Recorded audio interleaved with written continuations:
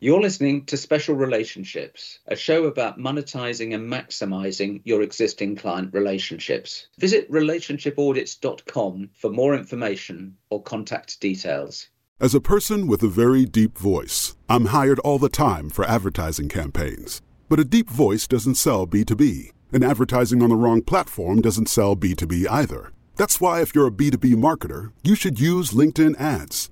LinkedIn has the targeting capabilities to help you reach the world's largest professional audience. That's right, over 70 million decision makers all in one place. All the big wigs, then medium wigs, also small wigs who are on the path to becoming big wigs. Okay, that's enough about wigs. LinkedIn ads allows you to focus on getting your B2B message to the right people. So, does that mean you should use ads on LinkedIn instead of hiring me, the man with the deepest voice in the world? Yes, it does.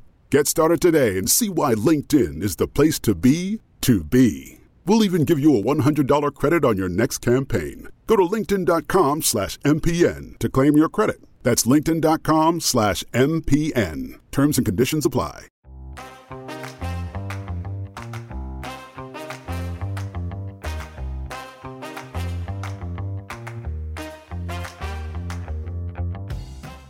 Hello there and welcome to episode 1 of Special Relationships, the podcast about how to monetize your existing clients and customers. I'm Keith Smith, or as my podcast listeners know me, I'm a Smith called Keith. And if you know my podcast, you'll know it's all about the subject of new business and business development. It's important for companies to focus on it these days, and if your eye's on the bottom line, the next 20 minutes and the subsequent shows in this series are really going to interest you, because we're going to discuss how to maximize the value of the relationships you already have.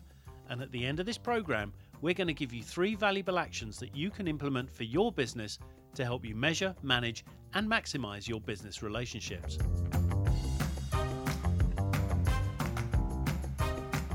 Depending on what report you read, it can cost you anything between 3 to 5, 15, sometimes even 20 times as much to acquire a new client as it does to retain an existing one. And this is the vital difference between new business and business development. When the economy flatlines or slows down, it's more important than ever to make sure that you offer and get the best value possible from your existing clients. And this is what we're going to look into. Not new business, but business development. And to help me with this, I'm speaking to Kerry Evans and Simon Ryn-Tutt, whose agency Relationship Audits specialises in helping companies deliver maximum service to their customers and also experience the karma of those clients passing back additional revenue. Kerry, Simon, hello there. Hi Keith, how are you doing? Thanks for coming on the show. Now, just in more scientific terms than I've kind of provided, can you just explain the difference between new business and business development? Simplistically put, new business is knocking on doors with a very large fist to get entry, whereas business development is talking nicely to the people you already know and essentially developing business from them through what you do for them and them wanting to work with you even more than they currently do. And it's, all the theory, all the kind of business development theory says that it's much easier, and depending on who you listen to, 10 times, 20 times, whatever, it's much easier to develop business from existing clients than it is to get brand new clients into the agency or into the office. So typically, Simon, what are the kind of common client issues that you experience and the problems that you generally as a company help to solve? Well, I think it's important to look at the context of this because the pace of change in business, the changing and challenging global environment, more of our clients want an objective view of the real state of their client relationships. Often that we find in business, there's a difference between perception and reality, perception of how a service provider thinks they're doing versus the actual client reality. So essentially, most of our clients come to us and ask for an independent assessment of the real state of their client relationships. Senior management are accountable for business performance, but can't always be close to the day-to-day client relationships. In fact, I remember recently we were hired 5 minutes into a new business presentation, and we asked the chief executive why they'd hired us so quickly. And he told the story of how he was frustrated that whilst he'd had weekly meetings with his team, and he was regularly told that everything was fine. But there'd been too many clients deciding to put their work out to tender, which he wasn't aware of, and until it was too late. I think his view was that either his team weren't aware of the issues, or they weren't being transparent with him with the issues, or the team didn't think they were actually issues in the first place and they'd go away. The reality was he wanted to cut through what we call middle management permafrost, so he could have early warning of potential issues and take action on those problems before it was too late. But also, what we do is not just about problems, it's about capitalizing on opportunities and spotting new business streams. I think a lot of our clients come to us wanting to benchmark their performance against the industry averages, to highlight best practice, and really to find out where they are today, but also figure out how they can work in the future. I suppose as one client told us recently, he said, working with you guys helps me sleep at night. Excellent. Well, so Kerry, I mean, how can having an audit like the ones that you kind of do, how can it benefit companies? What types of opportunities does that help to open up?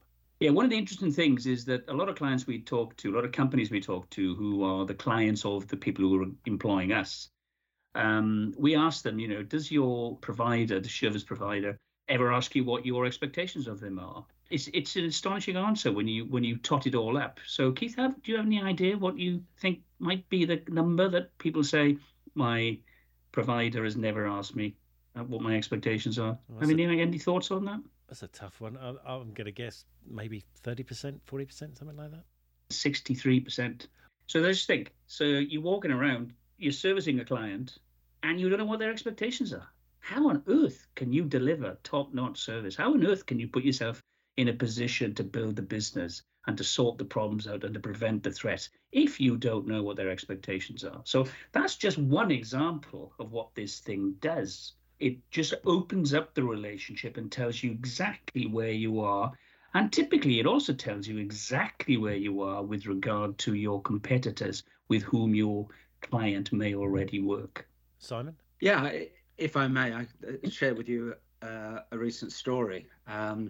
One of our clients had a major FMCG company where the senior marketing director then left and joined another FMCG company that happened to be with the same agency. And we were called in after 6 months by that agency saying the relationship is in real trouble. We need you to independently go and talk to the client and find out what the issues were. And the issues were very, very simple, that the agency had assumed that the client's expectations would be exactly the same at his new company rather than the old. And that was the primary reason why the relationship had fallen into real trouble. And I think, again, I come back to the pace of business. I think it's wrong to actually assume the client's expectations of you, all those expectations will be exactly the same year on year. They're changing. Absolutely. I mean, the strategy changes depending on, sort of the economic climate and stuff. But I mean, Simon, why do you think that companies do spend so much, they spend so much time, put so much effort into new business and the business they have to win from scratch than they do for business that's potentially already sitting there? I mean, why does that happen? That's a really good question, Keith. It's often down to attitude and culture, where companies chase a long client list rather than focus on the depth of work with existing clients. It can seem strange that many service providers that we work with have 80% of their profit coming from just 20% of their client companies. If I may, let me give you an example. Just before COVID, not one of our clients, but we heard of, in this case, an advertising agency winning a very small piece of business. And all the staff were invited to a party to actually celebrate the new business win. Great. Yet apparently, 2 days later, one of their key clients consolidated all of its business with the same agency. That additional income was massive, yet the only celebration was via an all-agency email. At the end of the day, I think we believe that winning business from an existing client is probably the best accolade you could ever get.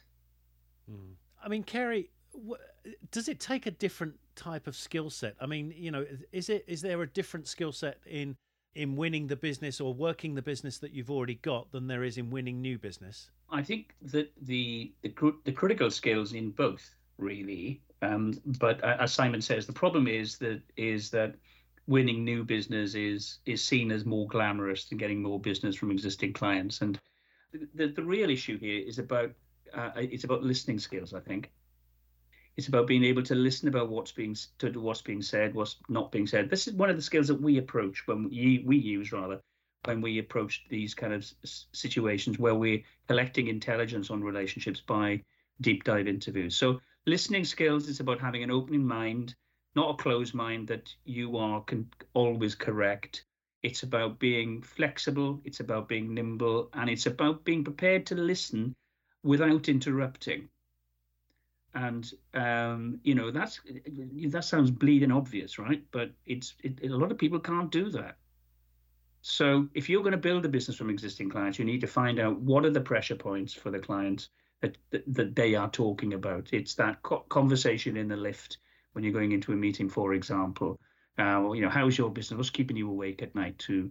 And that's where you then can add value, particularly if you've got an understanding of the client's business that allows you to bring in experience of what you've done for other clients that can be reapplied to their business.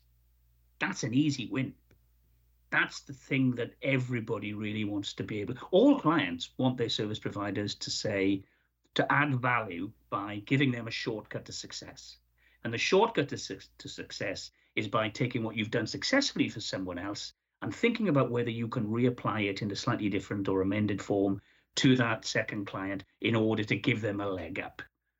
That's how you build the business. Because if you then make them feel really good within their organization and make them look good in their organization, including their boss, then you get even more opportunity to pitch for more business. So make the client look good, listen, and leverage learning from one client to another. When my son was 7 years of age, he was asked at school, "What does your dad do?" And apparently he told the teacher that he goes around the world talking to people. And at the time I thought, yeah, that's very, very good for a 7-year-old. But the more Kerry and I thought about it, actually, that's not what we do. We go around the world listening to people, listening to what they say, listening to how they say it, and listening to what they don't say. And that gives you the complete picture. Is it possible to generate revenue from every relationship in the business? I mean, is that what you do? I mean, is that well? How best to look at it? That's certainly a tricky question. Certainly, without question, regular independent audits certainly extend many client relationships for the longer term. And even if the relationship might be shaky, conducting an audit and acting on the outcome more often than not can buy you time to fix those issues. As one client said to us, just think about the cost to us of losing one key client and what the investment would be in terms of time, management time, and indeed loss of morale in terms of replacing them. Over the years, we've perfected what we call our can opener questions. And we know that they regularly uncover not only issues, but importantly, new business and income streams. Certainly, our data shows that where a service provider has been working with a client for more than 18 months, the services that are being offered by that service provider's competitors are better known than the current incumbent, because service providers are not generally good at keeping their clients updated with their skill set, maybe their awards or company news.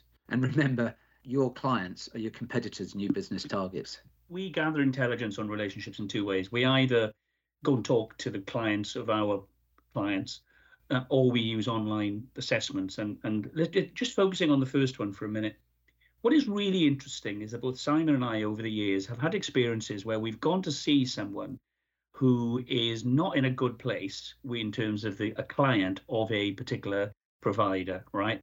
And the number of times that people have said to us, if only you'd come 6 months ago, this could be a completely different conversation. And that's what happens. Sometimes people in a service provider organization just stick their head in the sand like an ostrich. They may think there might be a problem, but they don't really want to, kind of lift the brick to see what might be underneath. So if you get the client talking and you understand what the hot buttons are and you understand what you need to do differently, and. So in other words, if you engage in a conversation, you're likely to be able to understand what the particular problems are and to prevent them happening going forward. And as Simon has already said, if you can do that, you can extend the life of that piece of business and the revenue stream so that you get a heck of a lot more. And in fact, one of the people that we work with, one of the benefits they got from employing us was that she was able, on the basis of the intelligence we fed back, to extend the relationship with this particular client by 2 years, which delivered hundreds of thousands of pounds, dollars, call it what you will, in revenue that she would not have had we not gone as part of the intervention process. Can I just add a couple of points to that? I think firstly, the dynamics in business have changed. That clients expect you to know about their business and to invest in terms of understanding how their business is actually changing. And that very often when we conduct what we call deep dive one-on-one interviews, we seek to get briefed by the service team before we speak to the client.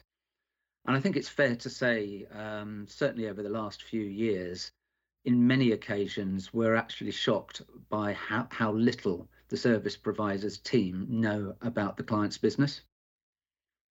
I think the other thing to say is there'll be people listening to this going, well, we're on a fixed term contract, so the business has to be reviewed.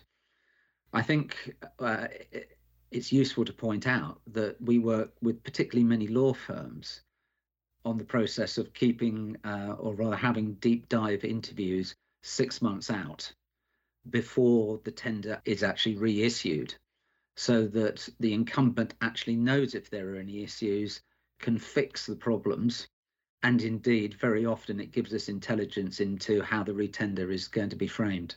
Yeah, it's almost like a health check, almost, isn't it? As you're moving through the relationship. So, I mean, gents, what are the kind of key tips for our listeners today? What do you want them to learn from this episode? I think that number one, I would say, is don't assume. So if you've got a client who you value and whose business you value, make sure you ask them how you're doing, right? In other words, do this kind of exercise before it's done to you. That's the first thing, because that will help you measure where you are. Secondly, what you need to do is to think about why you're doing this. And you're doing this in order to secure the business. But as far as the client's concerned, what you're doing, the reason you're doing this is to see where you can improve and make their lives easier. So that's the part about managing. So you measure, you manage, and then the way that you maximize the opportunity that you have with this client is really to act on the feedback and be seen to act on the feedback. Because the mistake that a lot of service providers make is that they will listen to parts of the feedback that they think they can do something with, but they won't actually merchandise the fact that they've done it, or they won't address those issues where they don't like the feedback. So the point is, embrace the feedback, illustrate what you can do to address those, and also use that feedback to develop initiatives that allow you to leverage your learning with other organizations. So measure, manage, and maximize the potential of your relationships. I'm with Carey. I think it's important to remember that this whole process is not just about looking for problems, it's looking for opportunities. And doing that, measure, manage, and maximize. Carey, Simon, thank you very much for your time. In our next show, we'll be looking at the value of nurturing client relationships in an uncertain environment and examining the difference between long-term commitment and transitory satisfaction. So join us then as Carey, Simon and I help you measure, manage and maximise the revenue you already own. Next time on Special Relationship. If you would like to explore and unlock any hidden growth for your business, you can contact Relationship Audits, info@relationshipaudits.com, or you can find them on the web at relationshipaudits.com. You may know you're listening to this show along the Marketing Podcast Network, but did you know there are other great shows on MPN to help your business? Christy Heiler hosts a fantastic podcast called Own It. Christy, tell us more about the show. Own It is all about celebrating women and non-binary advertising agency owners. We talk about buying out of the Boys Club of Advertising because less than 1% of ad agencies are owned by women. And where can people subscribe? You can find the podcast at untilyouownit.com. We're also on the Marketing Podcast Network at marketingpodcast.net. And of course, you can subscribe wherever you get your podcasts. You heard her. Go subscribe. You're listening to Special Relationships, a show about monetizing and maximizing your existing client relationships. Visit relationshipaudits.com for more information or contact details.